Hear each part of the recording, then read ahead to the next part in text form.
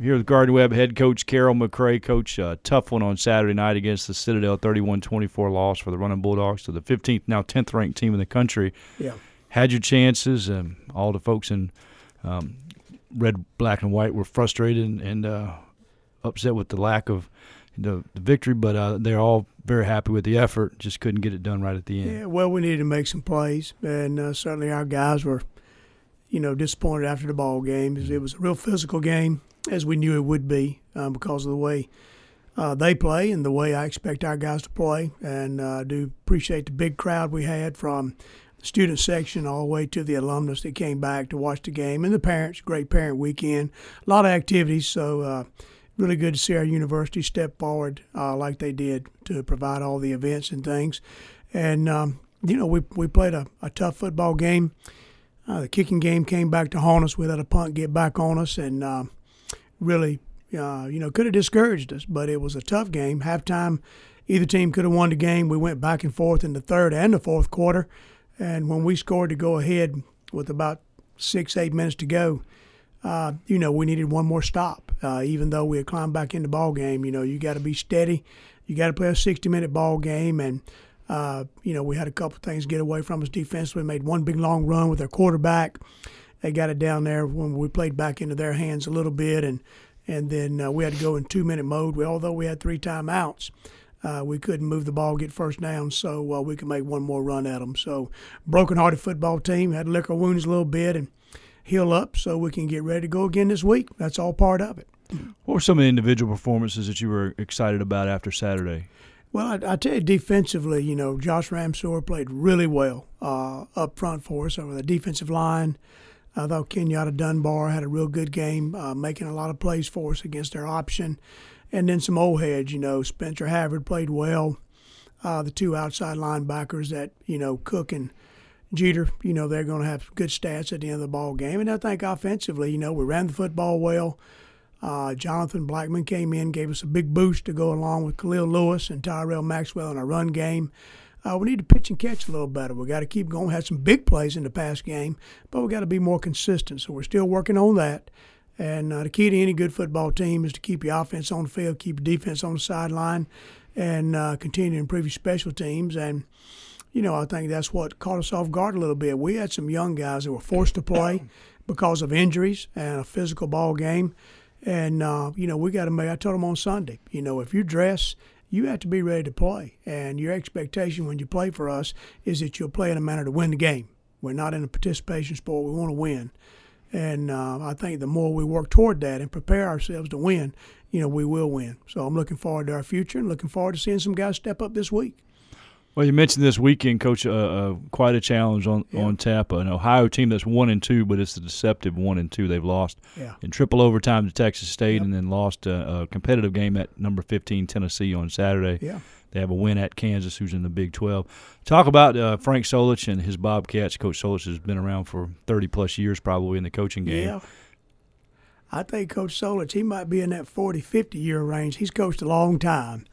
And probably the best thing you say about Coach is for that 40 or 50-year span, he's been at 2 schools.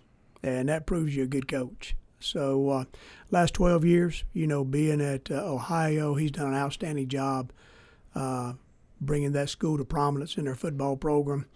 And I read an interesting stat just to know about him a little. Their offensive and defensive coordinator have been with him all 12 years. They're the only school in FBS that can say that out of 120-some-odd teams.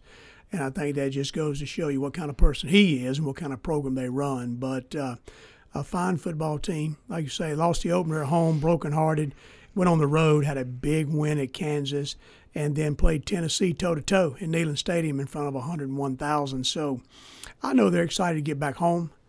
We're honored and excited to play a MAC team. I told our guys on Sunday, most of the guys we recruit and sign are recruited by Sunbelt and the MAC. Most of our guys feel like they can play at that level when we sign them. So now we need to go show Ohio and the other people that our team's ready to play against a team like that. So excited to take our team up there. They are a veteran football team. I looked at their top 44, and I think out of their top 44, 20 of those guys, maybe 30 of those guys are in their 4th or 5th year. This is not a young football team. This is a veteran team. Went to a bowl game last year, won 8 games, I think you said, and I think they're expecting a big year. And being 1-2, us being 1-2, it's going to be a big challenge for us, but it's going to be a great opportunity for our program, our players, and our university. Coach, real quickly, go back to some of the things that we did well this past Saturday against the Citadel, and something you've done well really the first 3 games compared to last year. Yeah. You've been able to put together some long scoring drives, some sustained scoring drives, several drives with double-figure plays and 70, 80, 90 yards and 5+ minutes in possession. What are some of the things that are allowing you to do that this year? Well, first of all, let me continue to remind all of us, we don't want to go the long haul. We're looking for a short field. We've overcome some things, and our players have made some plays. I think if you look back and break us down, when we stay on course first down, we can move the chains. And we have to be a good first down team so that we can play our game. That 3rd and, 3, 4, maybe 2, 1, that's our game right now. We've been very effective. And when we do that, we can sustain the field, keep our defense on the sideline. But I think our line play has gotten better. Mike Estes has become a good blocker. He can give you so many things to go along with those front linemen. And then, comes off our play-action pass. Hit a long play early in the ball game, schemed them up pretty good as they were forcing our run like people are going to do.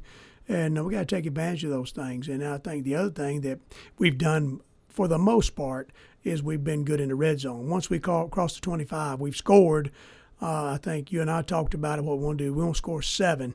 3 is good, 7 is real good, and we want to get in that real good category so that the points build up on our side and our defense doesn't have to, make so many football plays to keep them out of the red zone themselves. All right, Coach. Well, that game on Saturday at Ohio, 2 o'clock kickoff, so you don't have to get back too early in the morning the next day. That's right. It'll be on ESPN3, so go ahead and tune in there. For Coach McCray, this is Mark Rabb. Thanks for listening.